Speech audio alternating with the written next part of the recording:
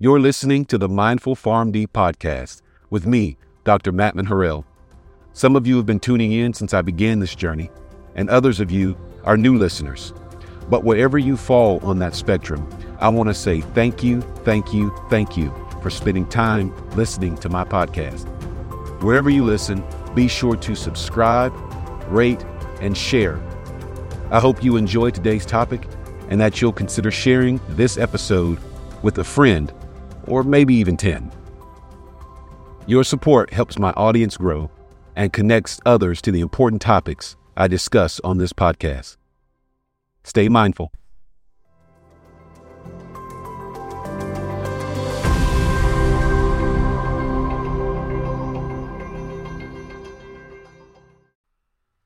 Welcome back to another episode of the Mindful PharmD podcast.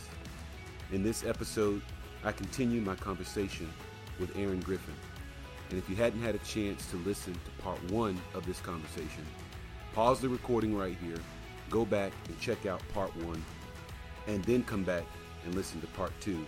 Because in part 2, we discuss artistic originality, the impact of AI on art, the impact of art on mental health, and so much more.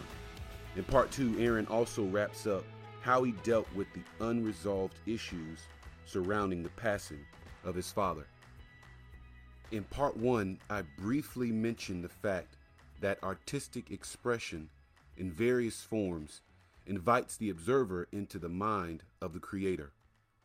Whatever art form you're involved in, mindfully consider how your craft impacts the observer and how your art may be helping you in ways you've never thought possible. Yeah, that D, meaning the one at the top. There's no one above that one. That's why we say Alpha, Omega. We hand them out titles like that. The Father of Time, the Father of Eternity, things like that. We know that we're not that, but we are that because of the material that He made us, and in the energy and the spirit that flows through our bodies and our veins and through our minds. That it all goes back to that collective conscience, and He is that collective conscience. So from that perspective of me being able to create, I feel like I'm God. I can create my own world. I can create my own vision of something. I can, again, like I told you in the beginning, when an artist paints something and they find their originality, they can have the person who's watching think what they want them to think. So if I created this painting and I walked up to you, you didn't know I was the artist, and I asked you what your position is on that, man, you can probably tell me all this other stuff. But and then I say, okay, so tell me, how do you feel about it? Kind of go with what you said before about feelings. I guarantee you, they're gonna say spot on what I said or what I put in that painting, because they say a picture's worth 1,000 words, right? It's gonna be exactly what I thought. I put 1,000 words on that canvas, and now you in here spouting off one of the 1,000 words that I put on there, because that's what I wanted you to do. So understanding that you have that power and that I wouldn't say manipulation necessarily, because manipulation goes more so into you setting certain things up. But in this case here, it is a form of manipulation. It may be in the slightest, but it's still manipulating that person's feelings to get them to feel something. So you're getting them to do something that they normally wouldn't feel if they were just walking down the street experiencing their lives. But they're just looking at this one particular moment from which you put together based off of what you saw in reality. You mentioned earlier about brushstrokes and how Mhm. with that artistic eye or that ability to look at a painting and knows whose it is just based on that originality of the brushstroke. Do you feel, or has it been your experience that the brushstroke changes at all? Like if Van Gogh was going to paint one piece on a Monday, and depending upon what he's feeling in that moment, his brushstroke might do something different than if he did the same Mhm. painting on Friday, and he's feeling, jovial or feeling excessively happy. Excessive is not the right word I wanted there, but if he's feeling happy on Friday, does that brushstroke change over time or at all? I'm gonna be honest with you. if you are true to your craft and you're true to yourself and you know that that's your stroke, then no, it doesn't. That's what makes it to where an artist is able to put together um, a catalog of completed work of series. And let's say even if there was just individual one-off pieces that they create, it always is going to have that type of brushstroke. And let me get a little bit more specific when I mean brushstroke, because most people may take it like as in a physical, or I would say a carnal. And I say I'm talking about like a material Yeah. ideal. Yeah. I'm talking about like the energy within that brushstroke. So if you Okay. look at Van Gogh, if you look at Van Gogh's pieces, since we're talking about Van Gogh, you look across all his pieces, even to the Starry Night and the colors that he used, you can still tell it's Van Gogh because of how he used his brushstrokes. Mm. So what went into that, the energy is what signifies. And although we may not say, well, some people go nowadays they call it a vibe, Yeah. right? Yeah. Yeah. It gotta It's be. a We gotta vibe. be hip. We gotta be pop Yeah, culture. It's yeah, the vibe. Yeah. Yeah. yeah. That's the vibe. That's what's Yeah. going on. That's what's hit. That's what's in. Those things there is what you get off those pieces. And even down to because I studied a lot of art. I studied classical. I studied the Renaissance. I studied before, during, after the Renaissance. I studied the Gothic age of the dark arts. I've studied all those things, those different titles that art falls up under.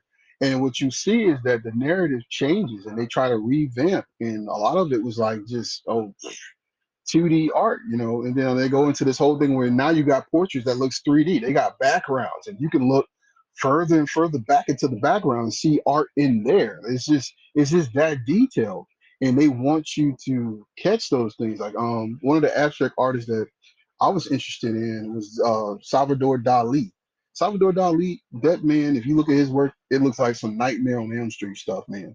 It looks like and I mean and I don't mean like that. I mean like the dreamscape of it. Right. Right. Right. It's just unrealistic. You know what I'm saying? You like, ugh, this is just not possible. Mm-hmm. He got a clock melting over a hill, and just different things like that. But if you look at his work, it was so detailed. So it makes you wonder, like, in the minds of that man, what was he thinking when he created these pieces? And then you go. I think did one live film where he directed one live film, and it was a weird film. It was super weird. But in art school, we cover everything. Mm. So you watch that film, and you're like, okay, I see why he is the way he is. Yeah. Yeah. Type deal. Yeah, well, and So this and this is something that I wanted to get into, just as yeah. this conversation has been unfolding, getting into the mind of an artist, because uh, just recently, actually, we were on our way to church, and again, my Levi, the dude is wise beyond his age. He Hmm.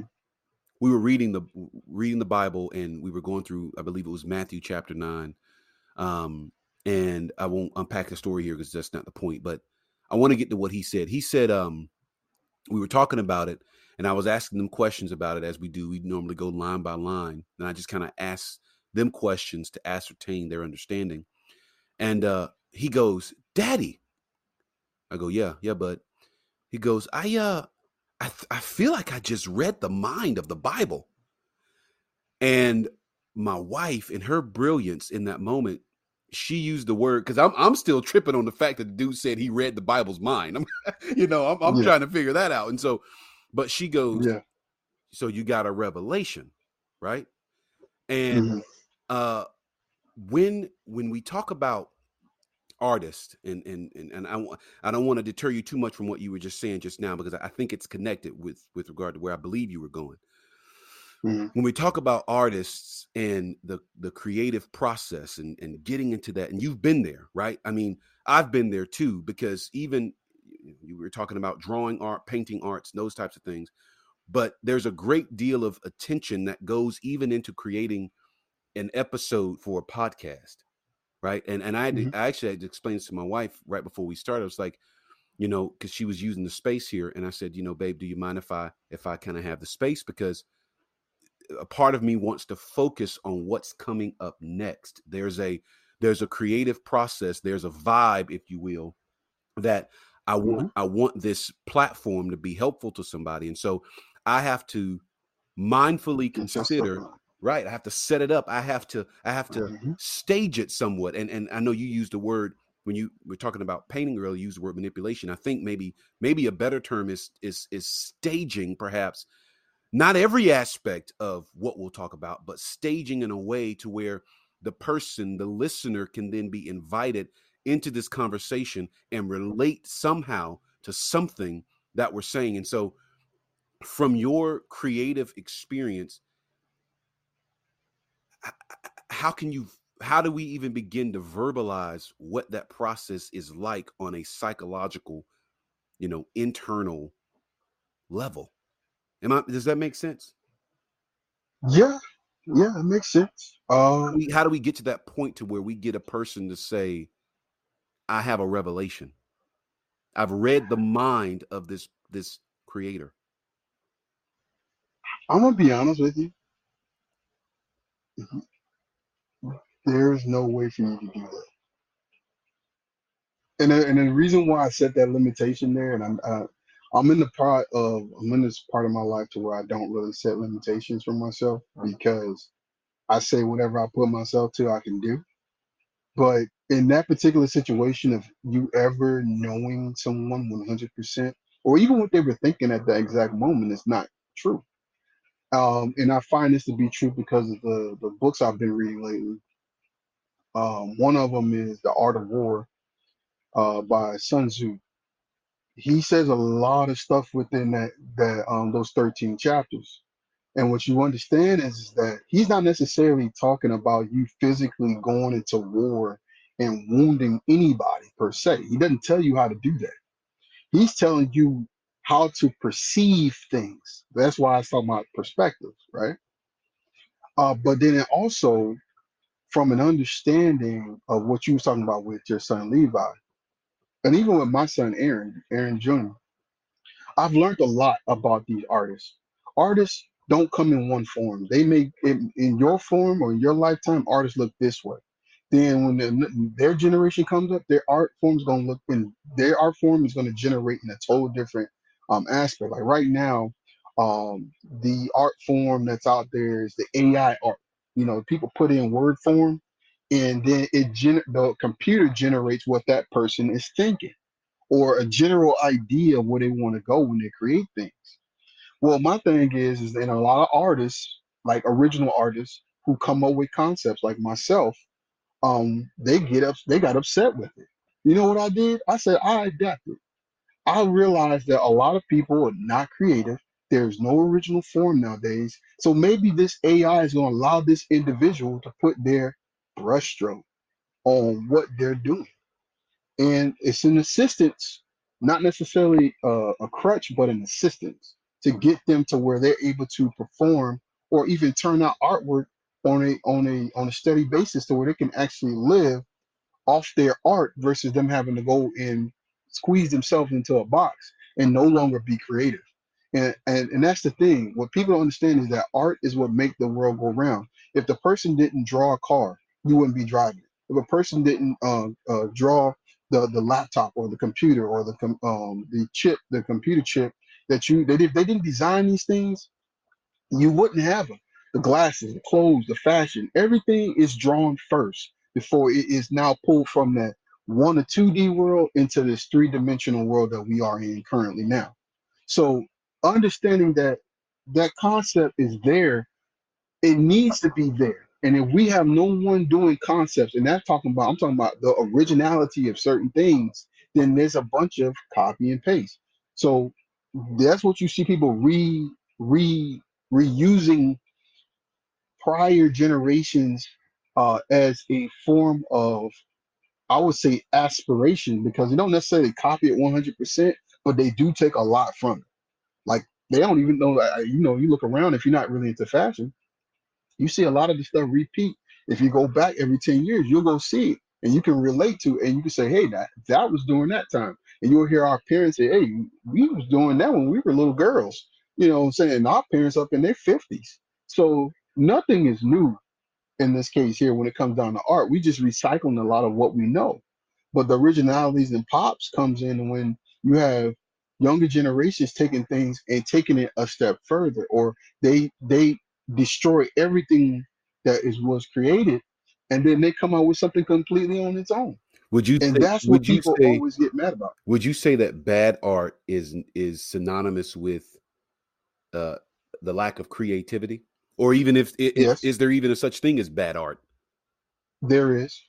And I'm not gonna disable them. I'm not gonna it, come on. You're telling me someone like myself who had to put in, and I'm saying myself because again, I told you I can only speak from my perspective, Hmm. but someone like myself put in all this work. I practice, I mean 100%. I'm looking for my original art form. I come up with my original art form. I do this, I do that. I go through the classes. I build up the vernacular that I need to build up as far as the work, all that stuff. And then someone comes along with some macaroni art that was, they took the macaroni and they glued it to the paper. And then they said, hey, this is the on the same level as this person here who has his own original work out here. Come on, But you can't say that is that bad art, or is that just that that they're that's creating art that, on a different level? no, no, no, man. It's bad art. That is bad art. It is bad art because of the individuals that allowed that to get passed as original forms of art. That's Mm, what I'm saying. mm. That's nothing original about that individual. If that's the case, then we can go back to grade school. How about I go in there and start putting macaroni and, on paper, and Uh, then you need to say, "Hey, it's good. It's on the same level as Picasso." yeah. No one would ever say that. So that's what I'm saying. So when we arguing, or is there some type of conversation about art forms? Because not arguing goes into negativity. We're gonna say conversation because there's a Sure. dialogue here, Sure. understanding that you are in a level, and when you're not on your own level one, and you all you do is perform on level one, please don't compare yourself to level four. It's Mm, just you're a novice. Just admit it, own it, and move forward. You know what I'm mhm. saying? And then say, hey, what is this person doing different than I am? And then move forward from there.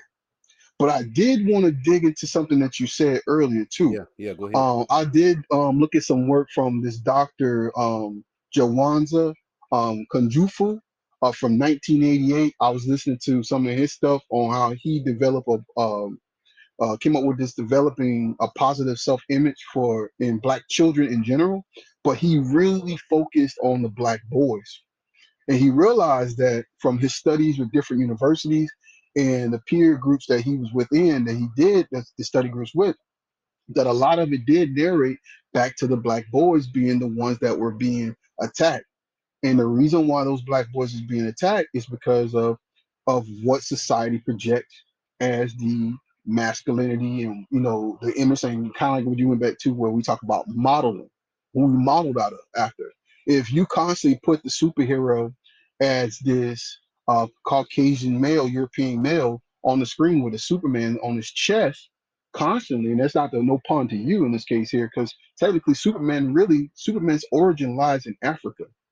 Superman's story goes back into the black man himself because we regenerate from the sun. If you look at the average Caucasian nowadays, they got to put on sunscreen, all that. Superman never put on no sunscreen. Whenever time Superman got hurt, what did they do? They put him in the sun. In the movies that we watched with Keanu Reeves, when they threw Superman into the sun, he came out of there stronger than he was before. Then also they was ahead of themselves and they didn't even know it, or maybe they did know it, but we didn't understand it as children. They artificially created Lex Luthor artificially created a Superman, and you see what happened to the artificial versus the natural man. The artificial man had to bow to the natural man because the natural man ended up destroying the artificial man. That's what we're going through now today.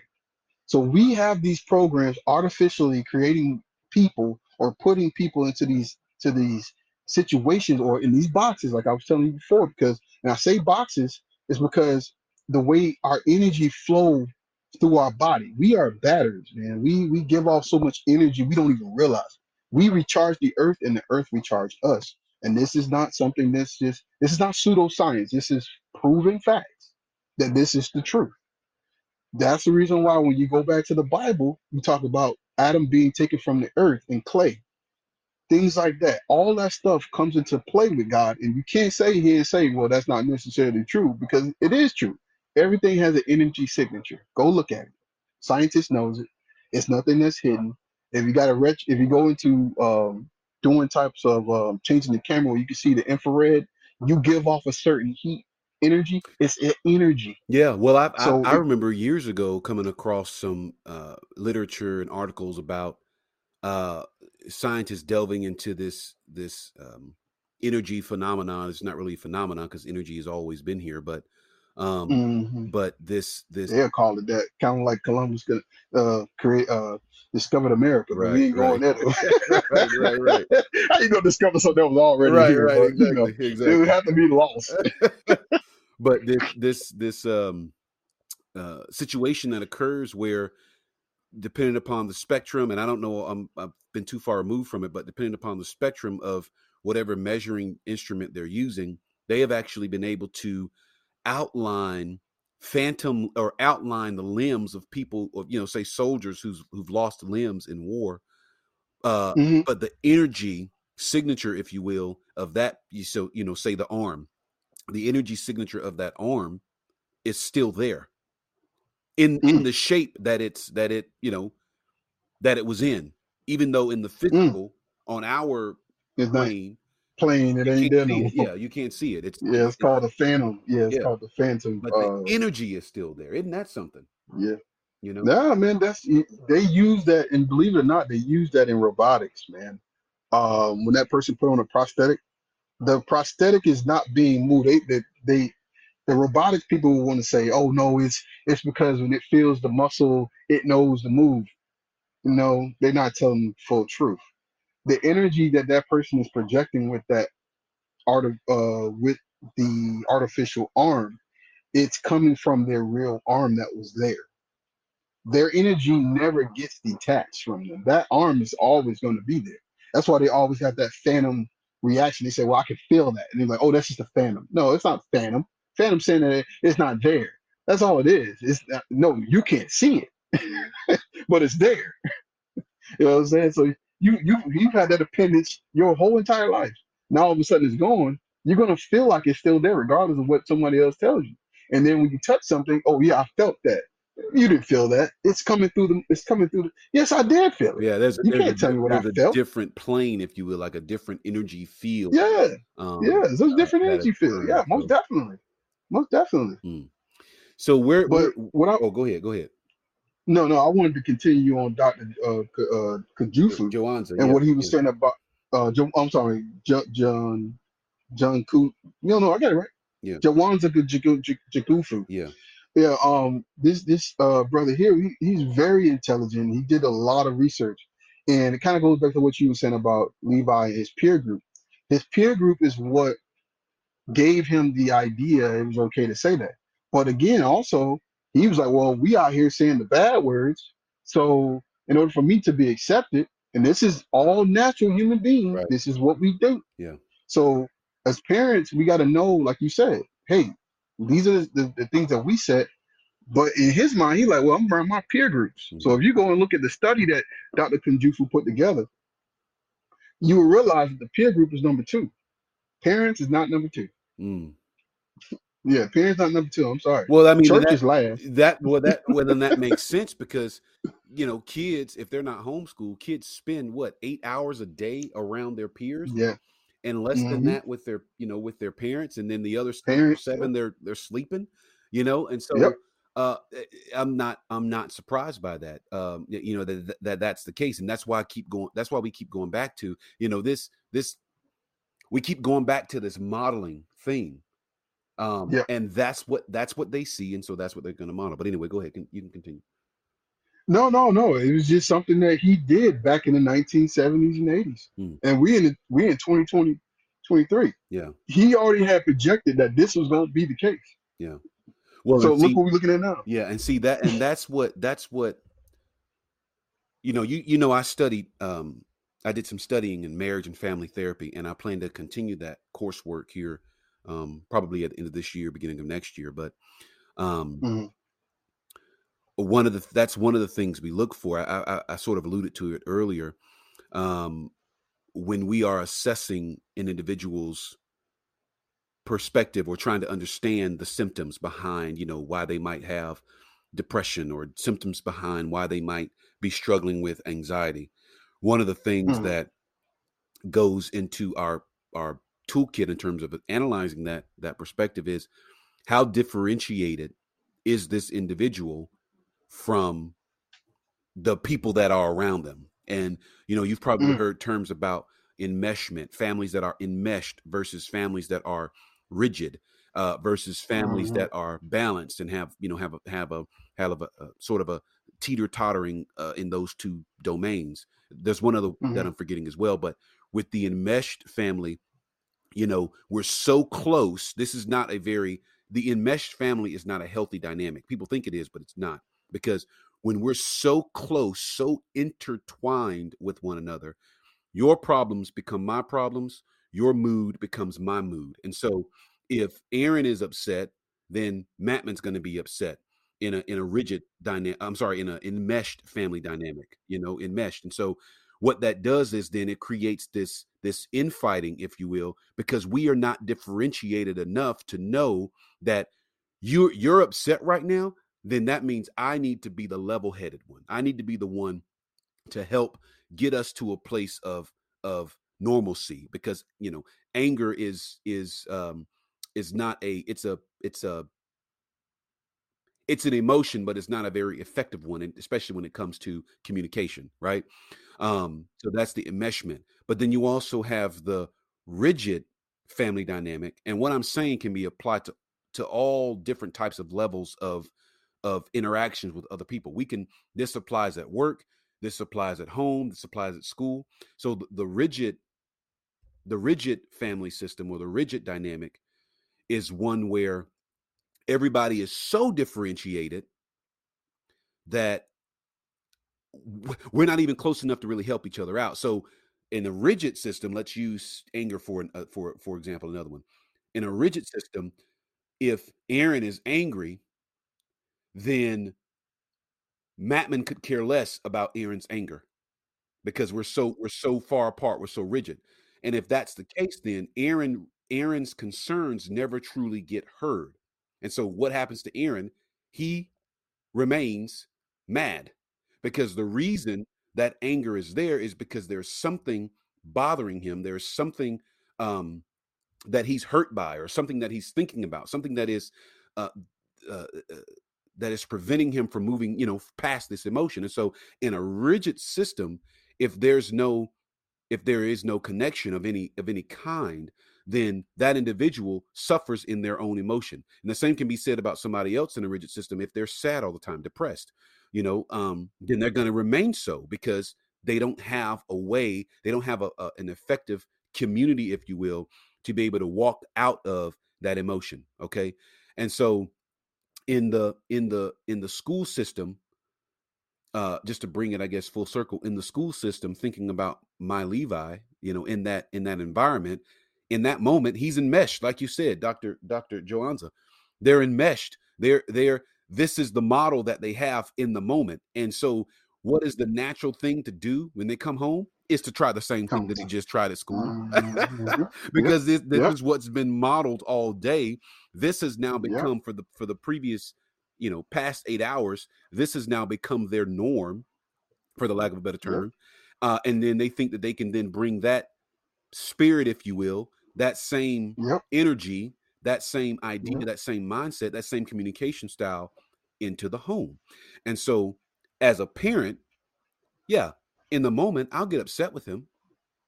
But then, being who I am, I quickly came down from off that anger. I gave him his discipline, because I want him to know that there is a consequence for your actions. Because again, I Mm-hmm. care. See, in a rigid system, I would just be like, whatever, don't let it happen again, kind of thing, and I would just move on with my life. I wouldn't think anything about it. But saying don't let it happen again to a kid is like saying, don't I don't know, don't wake up this morning, right? It's going to happen, right? Yeah. You understand what I'm saying, right? Yeah. He's I get what you he's said. going Yeah. to do it. Yeah. He's gonna do it Do it again. Yeah, again if I just say to because him, don't do it yeah, again, he's testing his he's got to boundaries. test his Yeah, I boundaries. call it testing boundaries to see. He's like, well, because he wants to see what's the depth, what's the width, what's the height, what's my limit, and how many times can I get away with it before I get disciplined type deal. But like you said initially, when you set it up to where okay, there's the writing. I don't think children understand that there's different levels of discipline, and I can start out with just a lecture, but then it ends up with me actually getting that rod, like the Bible tells me, Mhm. There's a spoil a rod. child, There's a rod spoils use the that child. rod. Yeah, Yeah, yeah, so it's yeah, like there's different levels of discipline, and absolutely. normally if we as parents we're told to initially start with the belt first. Mm. A lot of times that is not concisive. It's not good for the children to automatically think that the first thing they're gonna do is get a whooping. It's not a good thing. Yeah, no. Mm-mm. Um, Having a healthy level of fear though is good too because it does draw out that respect. And like you were saying, it brings that narrative of, oh well, my concern is of me being disciplined but also my parents not being happy with me. Hmm. So then they have to acknowledge the child has to acknowledge the parents' um, feelings on the anything that they do wrong. So they can't say 100%, oh my mom doesn't, or my dad in this case, they don't care about me, including mine. They'll try it. They'll say, oh my dad doesn't care how I feel because he won't let me do this. No, it's because I won't let you get away with it. Is why you think I don't care. It is not because I don't care about you. I care about you. That's the reason why I said something to you in the first place. Hmm. Yeah. And they get that construed with, oh, well, you're coming down hard on me, but everybody else does it. And like I tell mine, hey, I'm not everybody else's parent. And if I was, I'm pretty sure if they were level headed like myself, or they are trying to look out for your best interest, or in this case, if their child's best interest, they will set boundaries and limits and disciplines and things of that nature to where that child knows that, hey, when you go out here in society, you are living on a different type of, what I want to say in this case here, I would say you're living on the rules of that society. Regardless of what you say, you have to live on rules. As much as you children hate rules, there's rules everywhere and we allow you guys to go into these micro situations to where it's you guys have safeguards. If you did that out in the real world, I could start a fight. Then that fight leads you to going to jail. And it's a snowball effect when you go out when you take the kitty gloves off, as they say. Yeah. So they got the kitty gloves on into this small little control experimented, society, what they call elementary school or middle school and high school, and it's going to lead them off into exactly what society is. It's going to introduce them to a bunch of different things that you don't want them introduced to. But it's funny you say that because I introduced this book to my family, and I'm still reading over it, but I'm about halfway through it. Mhm. But it was by this other doctor, Dr. Spencer Johnson, this book titled "Who Moved My Cheese?" Oh, I've heard of that. And Yep, I've it's read it. man, that book is interesting Yeah. because I think giving that book to individuals at different aspects of their life, I think is very important. I would number one, I would employ young people to read that book because if they read the book, it's gonna be taken into a certain, from a certain perspective. Then if an adolescence, that's anywhere between 12, 13 to about 16, 17. I would push it even to 18, 19, even to that point. And then some people even to 21 because of their mindset. Read that book, it'll take them into something else. And then a young 20-year-old to the young 30-year-old, that's another person. And then of course, so forth and so forth. So if you read this book gives you a different perspective on four different personalities. Now, the first two on the mice, you got these guys, they jiving together. They are on point. You got the one, he got the speed, and then the other one got the nose. So he's all on his ability. They all only and they understand, and then they working in interchangeably.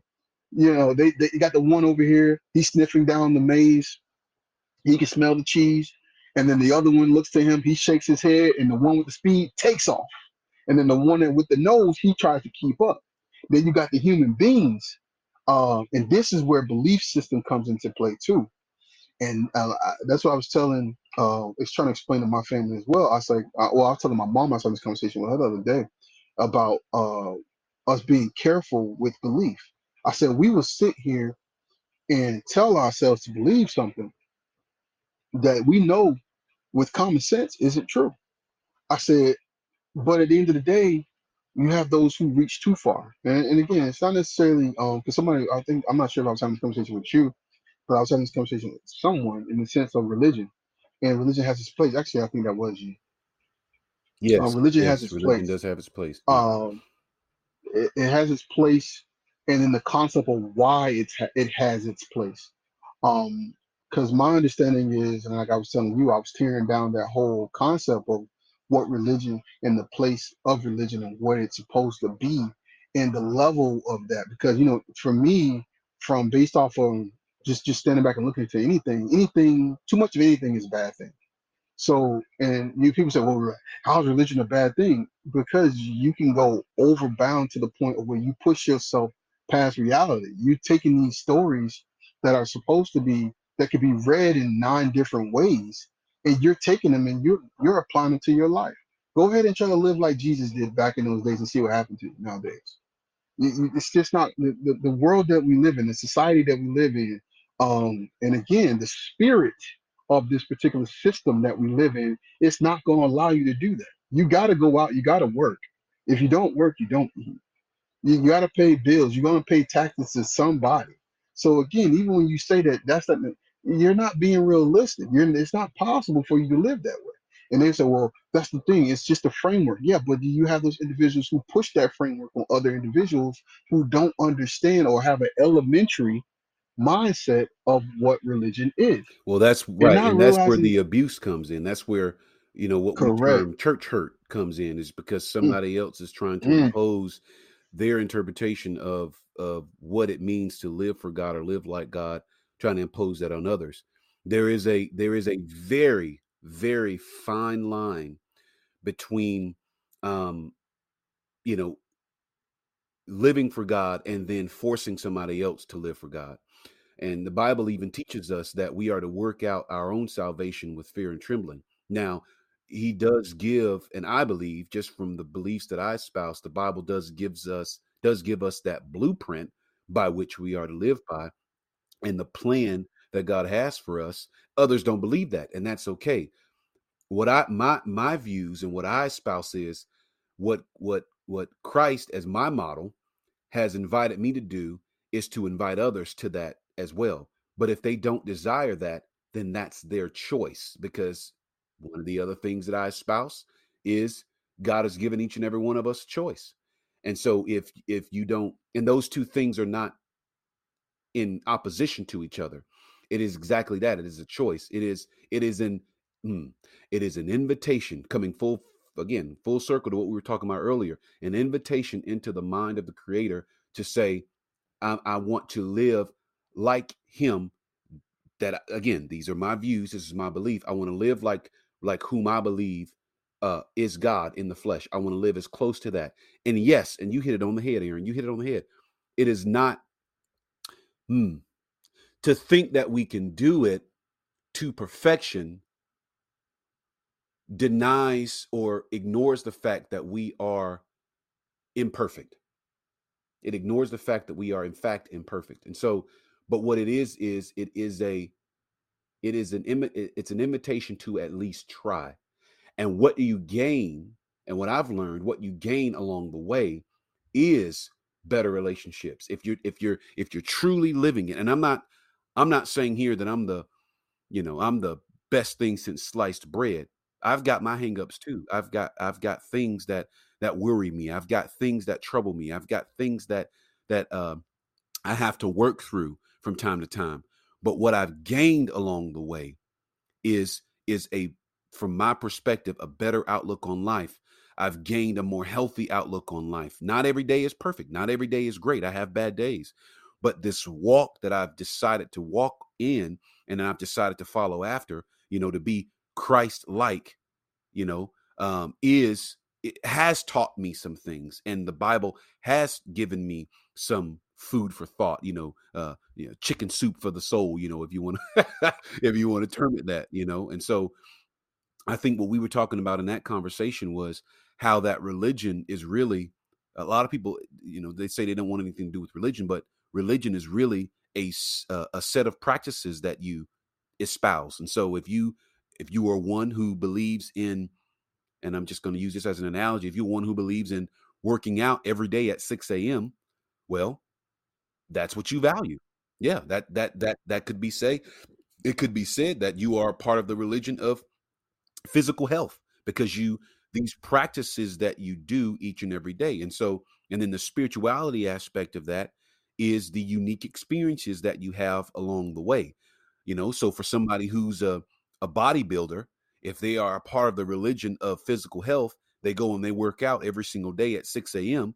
Well, one of the experiences that they could have is that maybe they could actually compete. And then that joy and that jubilee that comes along with that experience is unique to the individual, and it's not forgotten, right? And so they look for that each and every time they participate in the practices. In this case, in the practice of working out every day, they look for that experience every time they engage that practice. No, man. Again, I can't disagree with you. Like I said, some people will call. I'm to the point of where I'm kind of letting people name it whatever they want to name it. But for me, it's called shalom. Um, our Heavenly Father is a loving God, and He's giving us the roadmap to shalom. In this case of kind of having peace within oneself constantly, all the time. He wants that for us all because He said that we deserve it. We live in a hellish world. We live in a system that has been taken over by the the the, the negative energy. Um, I mean, some people call him the devil, some people call it Satan, but it's just demons in general, man. Um, that people just take on, and we're fighting this spiritual warfare amongst ourselves, but also within our minds. And if we allow these things to demonize us, tear us down, demoralize us, and pull us down to where the same level that they're feeling all the time because of the things that happen within our life form, time, or I say form because we get sick as well. You know what I'm saying? Um, Well, that's and tear that's down this avatar that we live in. yeah, that's exactly what shalom means, by the way. Yeah, yeah, Shalom, it's such a deep phrase. It's more than just a greeting. It's more than just a, yeah, a, a yeah, salutation. It's actually yeah. both. It's a greeting and a salutation. But Mm, um, what shalom actually means is, when you break down the characters of the Hebrew language, it means to destroy the authority connected with chaos and confusion, to destroy the authority connected with chaos and confusion. And so when you wish somebody shalom, you're you're wishing them the ability, or you're saying to them, I grant you the ability to destroy whatever authority chaos is causing, or whatever connection to chaos you have right now. So if that is, you're struggling with depression, shalom. If you're struggling with anger, shalom. If you're struggling with doubt, shalom. If you're struggling with financial problems, shalom. All because those experiences that I just named, those, depression, anger, those things I just named, they all connect you to the potential for chaos to occur in your life. And so, but if you can get this mindset of, I'm going to have peace, I'm going to have shalom, then any chance I get, I'm going to destroy that authority connected with yep, chaos and confusion. 100%. And like you said, you got Benu Sophie Uhe. He's the one who is given the blueprint, just like that some people would say in this case here, Jesus is given the blueprint. But it's a modern day use of the scriptures that allow you to get through certain things. And I say that God comes back in different ways because again, we grew up in we call it Yahweh, or in this case here, being a Hebrew Israelite, understanding where you come from and who you are. Dr. Kanjufu talks about that too. So when you have a basis or conform or a foundation of who you are as a person, it allows you to expound and build upon that without limits. And a lot of us nowadays that we don't understand who we are as an individual, as a person. So, and then that's something I was saying about I was saying about my family. I introduced this to them the other day after I did some meditation. Is that, hey, you need to figure out, you need to do your shadow work. Start your shadow work now. What do you mean, Dad? Da, da, da. You know, I got my 7-year-old and I got 11-year-old and my wife. So everybody needs to start working on their shadow work. I said, yes, it's painful. We are here to help each other. What we're going to do is, this is going to be a space, or this is going to be a day, this is going to be a time for all of us to to say how we feel. I said, you feeling at your age does not, is not less value than my 38-year-old mind and how I feel. How you feeling? The stress on your shoulders is probably just as heavy because of your age and your mentality and what you're dealing with in life. And right now, at your age, is heavy to you, but it's light to me. So I'm gonna help you carry your burden to show you how to carry your burden to where it can be light in that body mind, that body builder sense. I'm gonna show you how to carry that to where it's light. It's light work for you. It'll be light. And then the same thing is iron sharpen iron. So in order for my son to become a man, he has to have that role model. He has to have that iron to be sharpened against to where now he's strong enough to take on the reins when I'm no longer around. And the same concept with the women. The women do the same thing for each other, but then they also get to see a healthy level of what a masculine man looks like and how he uses masculinity for positivity, not the way the world is using that toxic thing. Because again, a man, if you use that, if every man got rid of his masculinity, you're looking at what? Homosexuality and things of that nature. Everybody's being overly feminine. And that's the problem with society right now. There's no balance, as you said. There's a mesh to where no one can identify and separate themselves to be unique. That's where that copy paste stuff comes in there. So we tying it all the way back to the beginning of our conversation to where even it comes down to just the artwork itself. If I reproduce Van Gogh's work constantly, doesn't that mean that that's Van Gogh? Just I'm just slapping my name on it. I'm a copycat. So at the end of the day, everybody is here to find that shalom. And I say that shalom because, like you said, it goes so deep. Shalom goes deep, man. And I'm talking about deep, like you talking about destruction. When they talk about destruction, when God talks about destruction, he's talking about by fire. Fire means that there is no coming back. You cannot bring it back no matter what you Utter, do. utter, So in utter order for you destruction. to get that, it's utter. Yeah, It's gone. yeah. It's eternal. You talking about lighting a fire within yourself to get rid of all those bad vibes, to get rid of those demons, whatever we want to call them or attach them to our problems, even just self-doubt, things like that. That is a demon amongst itself.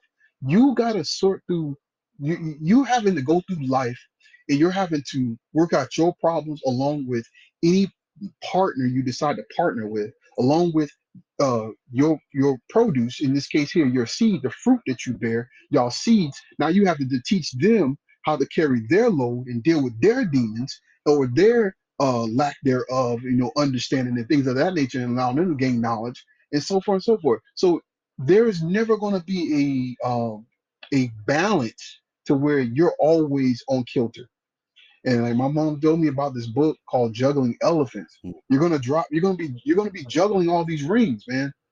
But you're gonna drop a ring every now and then. Right. It's just gonna It's happen. just Like happened. you said, Yeah, yeah. it just happened. But how you And move sometimes you're gonna on. neglect. Yeah, yeah. But no, you're exactly right. And how you move on in those moments Is is what is defines you, or yeah, is what it says a is an lot about area you. for improvement. Yes, yes. There you go. I would say what area of Yeah, improvement. I'm not gonna say that, it oh defines you. well, Yeah, that's this that defines you. yeah, No, that don't define yeah, you. What defines you is when you say that, oh, I quit.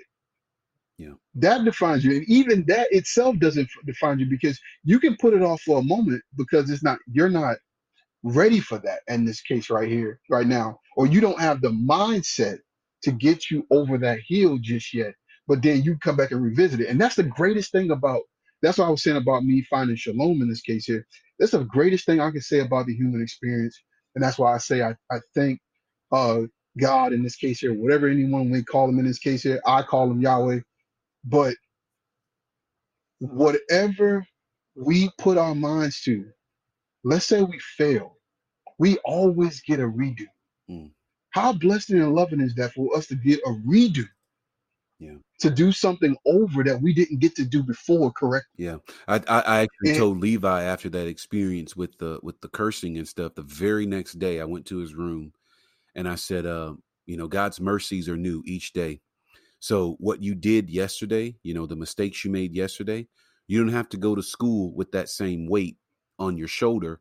I say now the consequences are still there because I gave him to bring the whole circle, the whole story. mhm, I gave him 2 pages that he has to write the sentence down. I will not say bad words. I said, now the consequence is still there, but you don't need to feel the guilt of the mistake you made yesterday because God's mercies are new each day. And so and what I was trying to explain to him is the same. It's the same with Daddy. If Daddy is trying to model the Creator, then my mercy to you today is new. I'm not blaming mhm, you for what you did yesterday. I'm not even mad at you. Again, you still have to deal with the consequence. There's that fallout, mhm, right? I mean, you imagine you talk about juggling elephants. You imagine what will happen if you dropped an elephant on your toe. There's going to be some mhm, consequences, okay?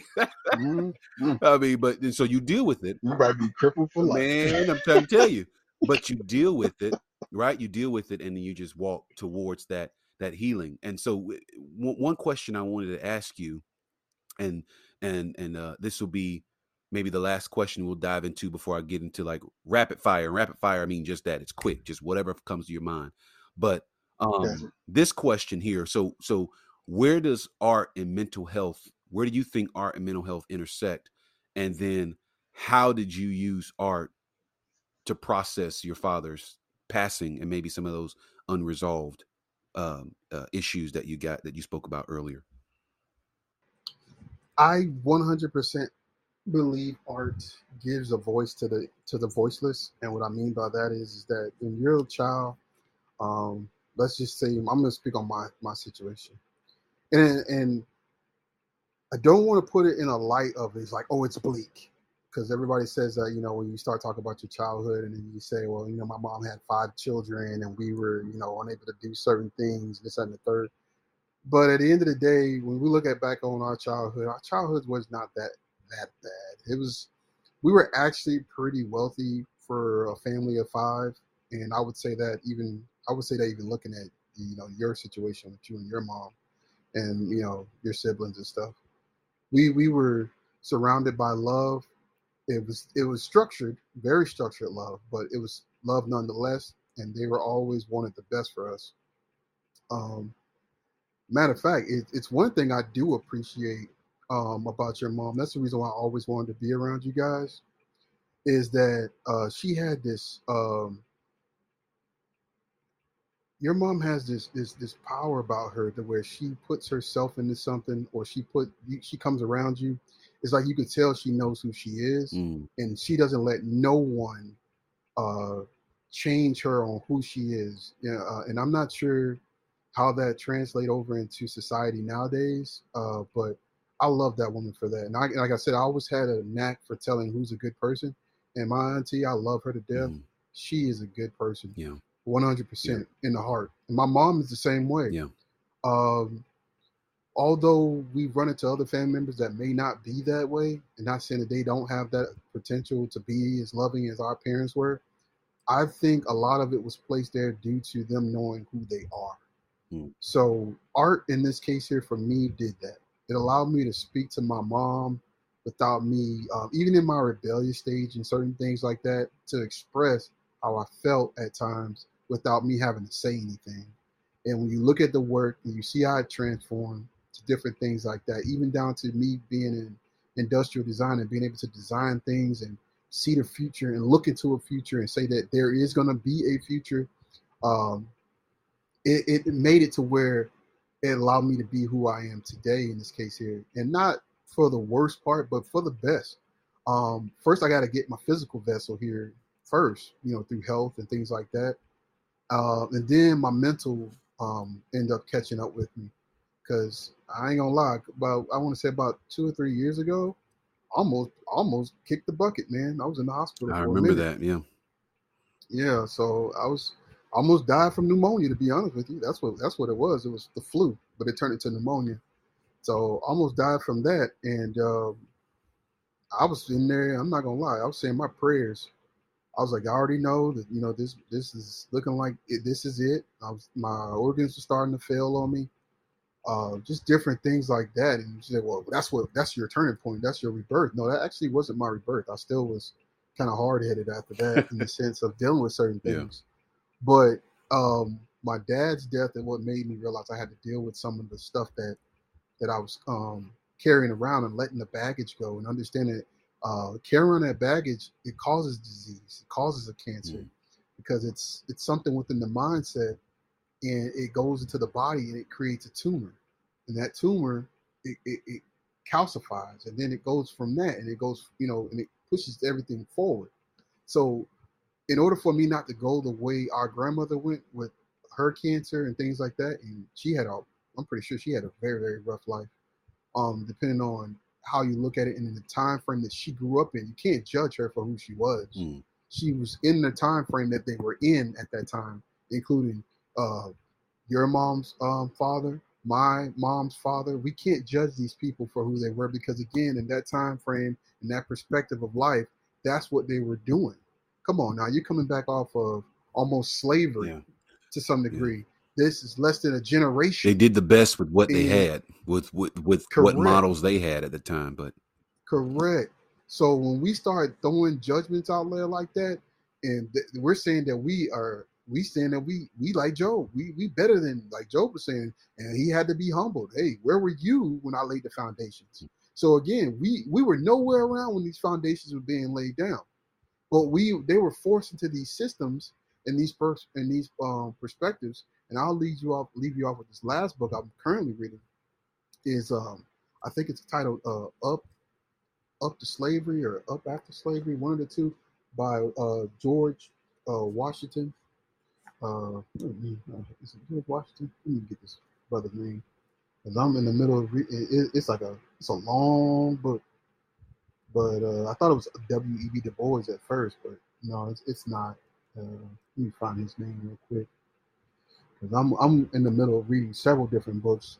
I figure what I'll do is I'll come very literate to where it's called Up from Slavery. I'm sorry, Booker T. Washington. Okay. This brother here, he's giving his perspective on life, when right out of slavery. He was growing up. He was born in slavery. Before he became an adolescent, they were released in the Emancipation Proclamation from Lincoln. Released them according, and then he recollects from all the things that happened from that point and what he did in his teens all the way into his 20s and things like that, and how he came up with the Tuskegee University, and I didn't even know that he and his brother was part of that, but he was a very as most people would say in society nowadays, he was a very poor man, and he was able to come up with a university like that. So it's like Booker T. Washington and W.B. Du Bois, they had very different ideas about what blacks should be doing post-slavery. You still there? Can you hear me? Yeah, I can hear you. Okay. Yeah. Can you hear me now? Yeah, I can hear you. We had another technical difficulty, but I guess it's the system saying y'all need to shut up and go home. But no, what I was saying was we Booker T. Washington and W.E.B. Du Bois had a very different ideas about what blacks should be doing post-slavery. And I won't go into it, but I do want to just say if you hadn't had a chance to, Aaron, or if anybody listening to this episode had a chance to check out my February series that I did on this podcast called Black Brilliance, go check that out and listen to it, where I actually sit and read the words and writings of some of these early black pioneers like W.E.B. Du Bois, and their names escaping me right now, but Anna Julia Cooper. I read some of her writings, but go back and listen to listen to some of those, and you can kind of see the same sort of warning signs then, and we're talking post-slavery, and the Hmm. same things for the same, and they can be applicable today. And that's why I wanted to read it, is because I was reading and studying the Reconstruction era, and a lot of the things that these early people were saying, black and white, about life then, I still see some of that occurring today, in American society as well. So anyway, if you get a chance to go listen to that, check And that I out. and But I would like anyway, to add. I want to add yeah, on to what you yeah, said. yeah. Chancellor William, Hmm. when he came out with that book, Destruction of the Black Civilization. Hmm. That's a good read too, because it's a lot about the historians and what they did with um, how they handled history in general. And it's not about tearing down one culture versus another. That's the reason why I like to read. Yeah. There's a brief or summary, synopsis of it, because it's very lengthy in detail. But I would say that's another good one to read too. So you can just get a different perspective, because you're talking about from like the 1960s. I'm talking about the 1800s. Yeah. I'm going Hmm. through all these different time frames, and like I said, that's why I was talking about perspective earlier. When we look at the perspective of things, nothing has changed. It's just we're in a different time frame, a different body. Uh, Maybe we are in our conscious ourselves are going through this and trying to understand what's going on, and we're so far behind the know-how, or the far behind what's going on, that we're trying to catch up. But we only live so long, so we can only read so much, we can only do so much research before. You got some of these people who done been doing this research for 2 and 3 decades, and they Right. still didn't scratch the surface on some of the stuff. And a lot of it's been destroyed on purpose. A lot of it's been manipulated on purpose to drive a certain narrative. And then, like I was saying about knowing who you are, I think it boils down to it, that you being able to express yourself in society, Mm. um, very efficiently. And I say the word efficient because efficient rolls down to um, efficient rolls down to, the less energy. You're not wasting a lot of energy on Right. what you're doing. You're actually it's and then a lot of thought go into being efficient as well. So you position yourself to do certain things, and it kind of goes back to religion, like you were saying too. When you put yourself into this routine, you don't waste time. You know what your routine is. You know Right. exactly what to head to. Hmm. So religion does have its place, just Yeah. depending on what you decide to be your religion is Right. what's going to work out. And it goes back to being a model, and what you model yourself after. Hmm. But you asked me a question about. Something approximating being a wise steward of the Mhm, resources and materials that that you you've have. been blessed and been Yeah. given with. Yeah, given. Yep. And Yeah. Genesis definitely put that into our hands, to where the man's job that God put uh to his hand was the first thing. He's supposed to be a steward of the world. The man is a Yeah. title. The grounds. Not Yeah. Yeah. you're supposed to be. You're supposed to make sure. You're supposed to steward. You're supposed to be a groundskeeper. The whole nine. And then the woman's aspect of that comes into the place of her being a helper, and understanding what a helper is to make that man complete.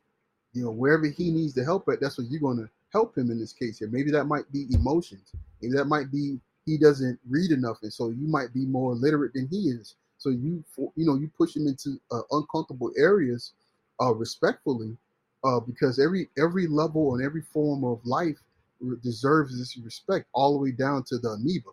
So if the amoeba wasn't here, what other animal would exist? If the Right. bee wasn't here, a lot of us wouldn't be here right now. So everybody want to say, "Oh, the bees are annoying. We need to kill all the bees." Well, if the bees wasn't here, the flowers wouldn't get pollinated. Right, So man. Our then ecosystem it'd be would tore be up. upside down. There's this again, this grand wisdom filtering down that's sort of inspired, our entire existence, and what it boils down to again is just this balancing, man. And that's what God is all about. Is about this balance. So even with religion, even with whatever religion you espouse, you've got to be balanced in that thing, so that you don't overexert yourself on one end, and then you end up losing out relationships with people who are not a part of that religion, right? Or And not a part of that belief system. that's what I was meaning in this case here, because I wanted to have some clarity to that. I'm not saying that religion is bad. Yeah. I'm saying that being balanced is what's most important. Yeah. So understand that everybody who is unbalanced is where they're going to have those difficulties, and then they'll blame it on God. And God has nothing to do with you being unbalanced. You're at fault because you're unbalanced, because you either take things too literal or you don't take things serious enough. It's one of the two. Right. And you got to find that even kill switch to where it's just like, you know what? I know I need to release the gas. I need to take my pedal off this gas because I'm going a little bit too in deep into this to where it's almost like cultivism, to where you're just exactly. in a cult. Like you got yourself into this to where that's how and you are. we've been there, and maybe one day I can invite you back on here. I don't know where you are with that whole thing, but maybe one day, you and I can sit down and talk about that experience. That'll be a very interesting, mindful episode. But so, I mean, I'm sorry, but did you finish your thought on talking about how you used art to process your dad's passing? Did you wrap that thought up? I actually didn't even dive into that one there. But Okay. I see.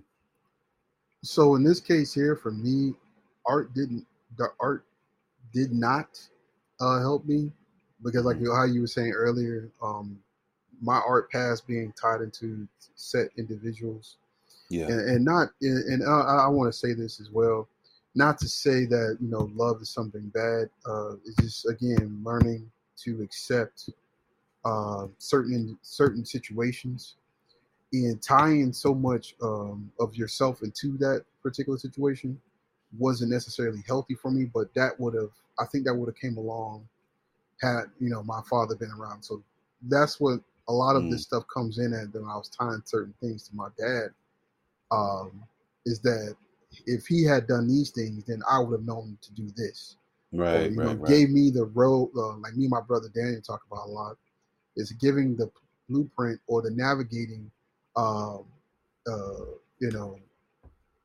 being the I guess you would say like the North Star, the point of where we need to be headed all the time. Being a better model. Yeah. So we know, hey, look, this is how you travel right here. This is how you travel on how to be a black man or middle-aged black man in America, or a young black man in America, or a teenager in America, whatever the case may be. And again, I can't speak for every other person, but I can only speak for being my culture only. And again, it is a culture. We are not facilitating ourselves towards the idea of being a clan or a village or a group of people, because we all try to live our lives separate from each other, which in this case here, based off of some of the work that I've listened to, the psychological work, makeup of the young black men and women of this nation, we need to steer from each other, because a lot of it is we don't know how to deal with each other, because we're coming into it from a competing standpoint, but we're competing against the wrong person. So when it comes down to that, it goes tied back into my father. That's why I was saying about my father, him being that person that's on that pedestal, that idol I could never talk to, that idol I could never get that, hey, you did a great job from type deal. And people say, well, that's all you needed from him. It goes deeper than that. The psychological aspects of hearing a well done from your father, it cuts up. And if you go talk to any male nowadays, any black man, if he hear his dad tells him great job, or you give him a hug, or you give him a handshake, man, that shoots us to the stars, man. That shoots us to the galaxy. And it drives so deep emotional, because it's like, oh, I got it from my dad, man. The person, well, you heard this all the time from your mom. I can't resonate with my mother because I'm not a woman. Yeah. Or you resonate, at least you resonate on a different perspective. In a different frequency. And I'm sorry, I keep saying certain things like they're definites, but it's different. Yeah, it's different. It's complete. Again, going back to that balance. That's why we see these two roles play out in the family dynamics, and science, if somebody's a scientist and they that's their religion, then then even science has told us time and time again that these relationship dynamics of male and female is to the those being represented in the family dynamics is to the betterment and to the benefit of the children who are living within that house. Mm-hmm. And so Yep. what you're saying is absolutely right, because me, I too didn't have a father growing up, and Yep. and that's a whole other story for a whole other conversation for another time. But it's right in what you're saying, in that you needed to hear that. I needed to hear that. There's not a child in this world that does not need to hear that from both their parents, from both mom. She says that she communicates it differently, and Yep. from dad, he Yep. communicates it differently. So Yep.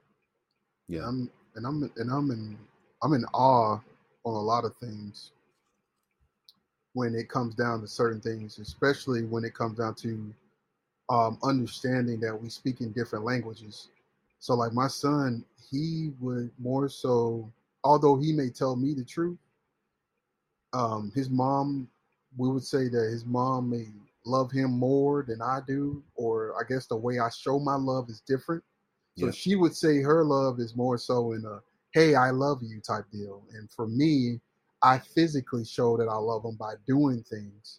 So when he see that, hey, my dad's doing this for me, it's like, oh, okay, my dad's doing that, so he's showing that he loves me.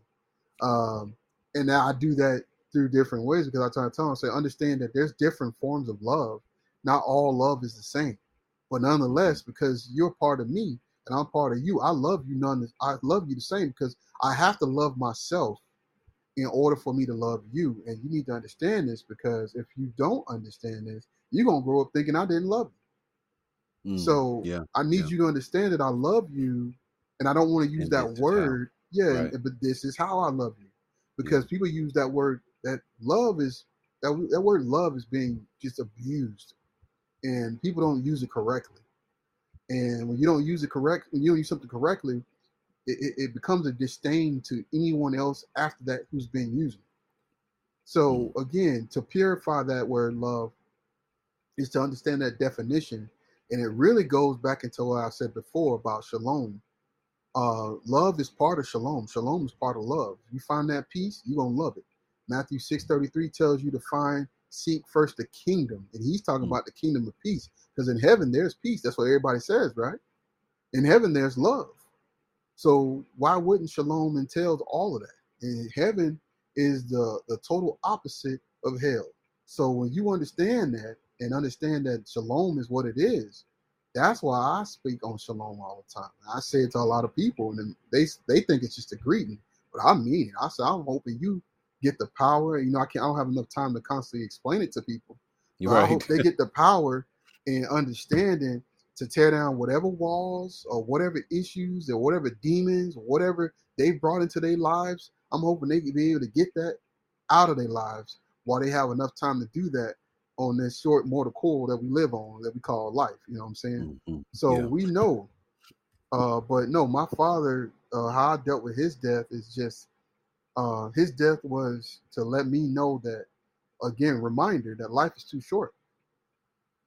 Yeah. And it hit home a lot faster for me too, because when we was little kids, we realized that our parents was at a certain age, um, and we thinking that they're not gonna, we don't think about death. No one thinks about death like that. But when you start seeing your parents pass away, even if that parent wasn't there, it hits you a lot differently. So then you start preparing yourself for the one that is around, because you know Mm, that they're going to expire as well eventually. yeah. So you start issuing out things that you normally wouldn't have issued out, or you start trying to gather a lot closer to that individual, so that person knows and understands that you love them. Can I say? I know I'm around this thought out in this case here. Yeah. Can I say 100% that my dad know that I loved him? I don't know. I've never heard Mm, him say it. I can only make an assumption, but I'm not sure about any child who doesn't love their father or their mother, whether they were there or not. But if their father and mother wasn't there from the beginning, you wouldn't be here. So you gotta love them. yeah. Yeah. Wow. Well, I think that's a good place to stop. I'm definitely, if you're open to it, going to have you back on because I love the conversations we have. And what I typically do here in winding down. So this is what I call the rapid fire section of this podcast. And anytime there's a first time guest, if you come back, I probably wouldn't do it with you then. But because you're a first time guest, I do want to ask you these three questions. And again, this is rapid fire, so just say the first thing that comes to your mind, and then we'll close it out. But the first question is, what is mindfulness to you? Mindfulness to me is being careful in consideration, not necessarily of just yourself, but also of individuals around. Being aware of your impression that can be given to individuals, which will shape your environment, allowing you to pass through the life, or as most people say, time, more efficiently. Uh, and again, it goes back to being a machine, just being trying to find out the best way to do this process that we call life, and seeing what we learn and absorb from it. And hopefully, it's not for the worse; it's for the betterment. Hmm. And then the second question is, how do you practice mindfulness? Um, the best for me in this case here, and everyone should take this into consideration. I would say, for my personal self work, is that meditation. Meditation allows you to recenter yourself no matter how far to the left or to the right you've gone. And a lot of times you need to go to the left and to the right, and you need to go out far pretty far sometimes, especially when you do this thing called shadow work. And psychologists will understand what shadow work is, and that's you working with a lot of the baggage that you brought along with you up until a certain point, and being able to resolve those issues and let those things go, because a lot of it is just regret, and a lot of it is self doubt. A lot of it is just it's a bunch of negativity, honestly, when you think of it, when you do the shadow work. And that's why it's so dark, because you're going into an area of the mind to where you have closed off, thinking that you've dealt with it, but it still affects your current situation and your decisions, whether they be positive or negative. And a lot of times when you equate your bad experiences that you're currently going through, you don't necessarily say it's because of something that happened when you were 7. You would say, oh, well, that's because that individual that I'm dealing with isn't working out. Or you never say that, oh, my limitations. You would say, hey, this happened because of this, that, and the third, and this is why that didn't work out. Instead of saying, hey, 7-year-old Aaron didn't get to express to his father, or 3-year-old or 5-year-old Aaron didn't get to express to his father how much he loved him.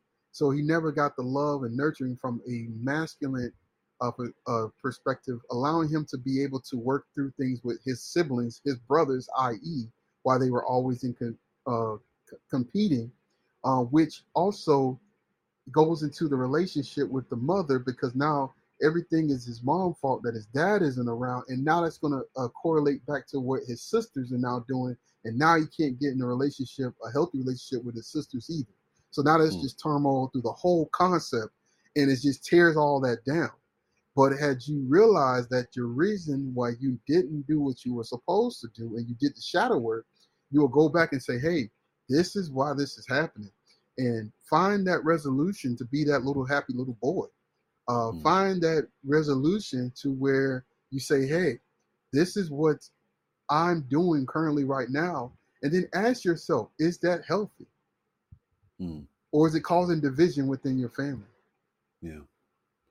And then the last question is, where do you rest? And so this was an acronym I came up with years ago, and REST just means reflective energy that stimulates thoughtfulness. And so, where do you rest? And that goes back to our whole conversation, man. Realizing that everything is just perspective, a healthy perspective on everything. Realizing that I didn't come from a poor family, you know, by choice. I didn't come. I didn't get birthed into being a black man by choice. These are all things that just happen. And then having that perspective to say, okay, well, this is what I have. What am I going to do with it? And then taking it from there, and then say, well, am I in slavery? No, not in slavery that my ancestors were in. Am I in um, this time frame of where we are limited through Jim Crow laws or education or a little to none? No, I'm not in any of those things. The internet is available. Or the World Wide Web is available. We can go and look up whatever we want. I am the person who set my limitations and realized that I need to be able to figure out, number one, who I am, and then build upon that foundation, allowing me to project myself into my present, but also into my future, and then also affect the next generation, which is not necessarily just my children, but possibly my grandchildren and my great-grandchildren. And then also, I want to say this, securing and ridding ourselves of generation curses. I know a lot of people don't believe in that stuff, but this is something that is factual. This has been proven. You carry an energy signal into the future through your DNA. Your DNA does these things. It's because it's literally like a drop of a human cell can carry over. It's crazy on how much data is carried in the human DNA. Is more than a tetrabyte, it's more than a petabyte. How much information gets carried over into the next generation. So if before you have children, you don't heal yourself, your children will carry on with your traumas. Yeah, absolutely. And I think, man, well, we gonna put a button in it right there because that's a whole nother rabbit hole. And so yeah. I want to say thank you, Aaron, my cousin, my real cousin, and thank you, listeners, again. 1,000 thanks for listening to the Mindful PharmD podcast. And if you guys have any ideas for a topic or just want to shoot me an email, let me know. If I'm doing a bad job here, or or if I'm doing a great job, whatever you want to say to me, I'll take the feedback. But to do that, you can either rate the podcast wherever you listen, or you can email me at themindfulfarmd@gmail.com. That's themindfulfarmd@gmail.com. Of course, you can see my bio link on the web, and where it'll have all my links and stuff for social media that I do have through this podcast. Or for this podcast. But Aaron, man, again, thank you so much. And I look forward to actually having you back here at some point in the future. Oh yeah, no, I'll come back. I wish everybody shalom again. Understanding that we all looking for peace. And I think that's what most of us just won't say what our peace is, but I think that's what we're looking for. But we're going to put a word out there. I would say shalom.